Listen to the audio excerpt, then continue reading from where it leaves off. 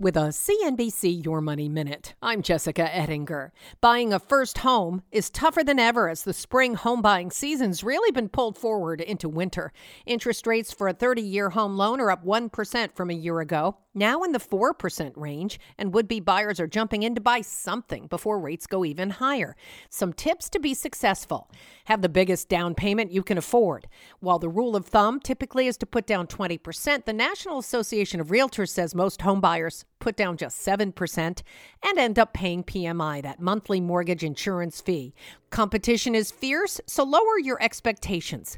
Find homes well below your top price if you have to bid up. You're competing against people with all cash. If you're just not ready, take a pause, get a side hustle to increase your income, raise your credit score, and then line up your mortgage pre-approval before looking.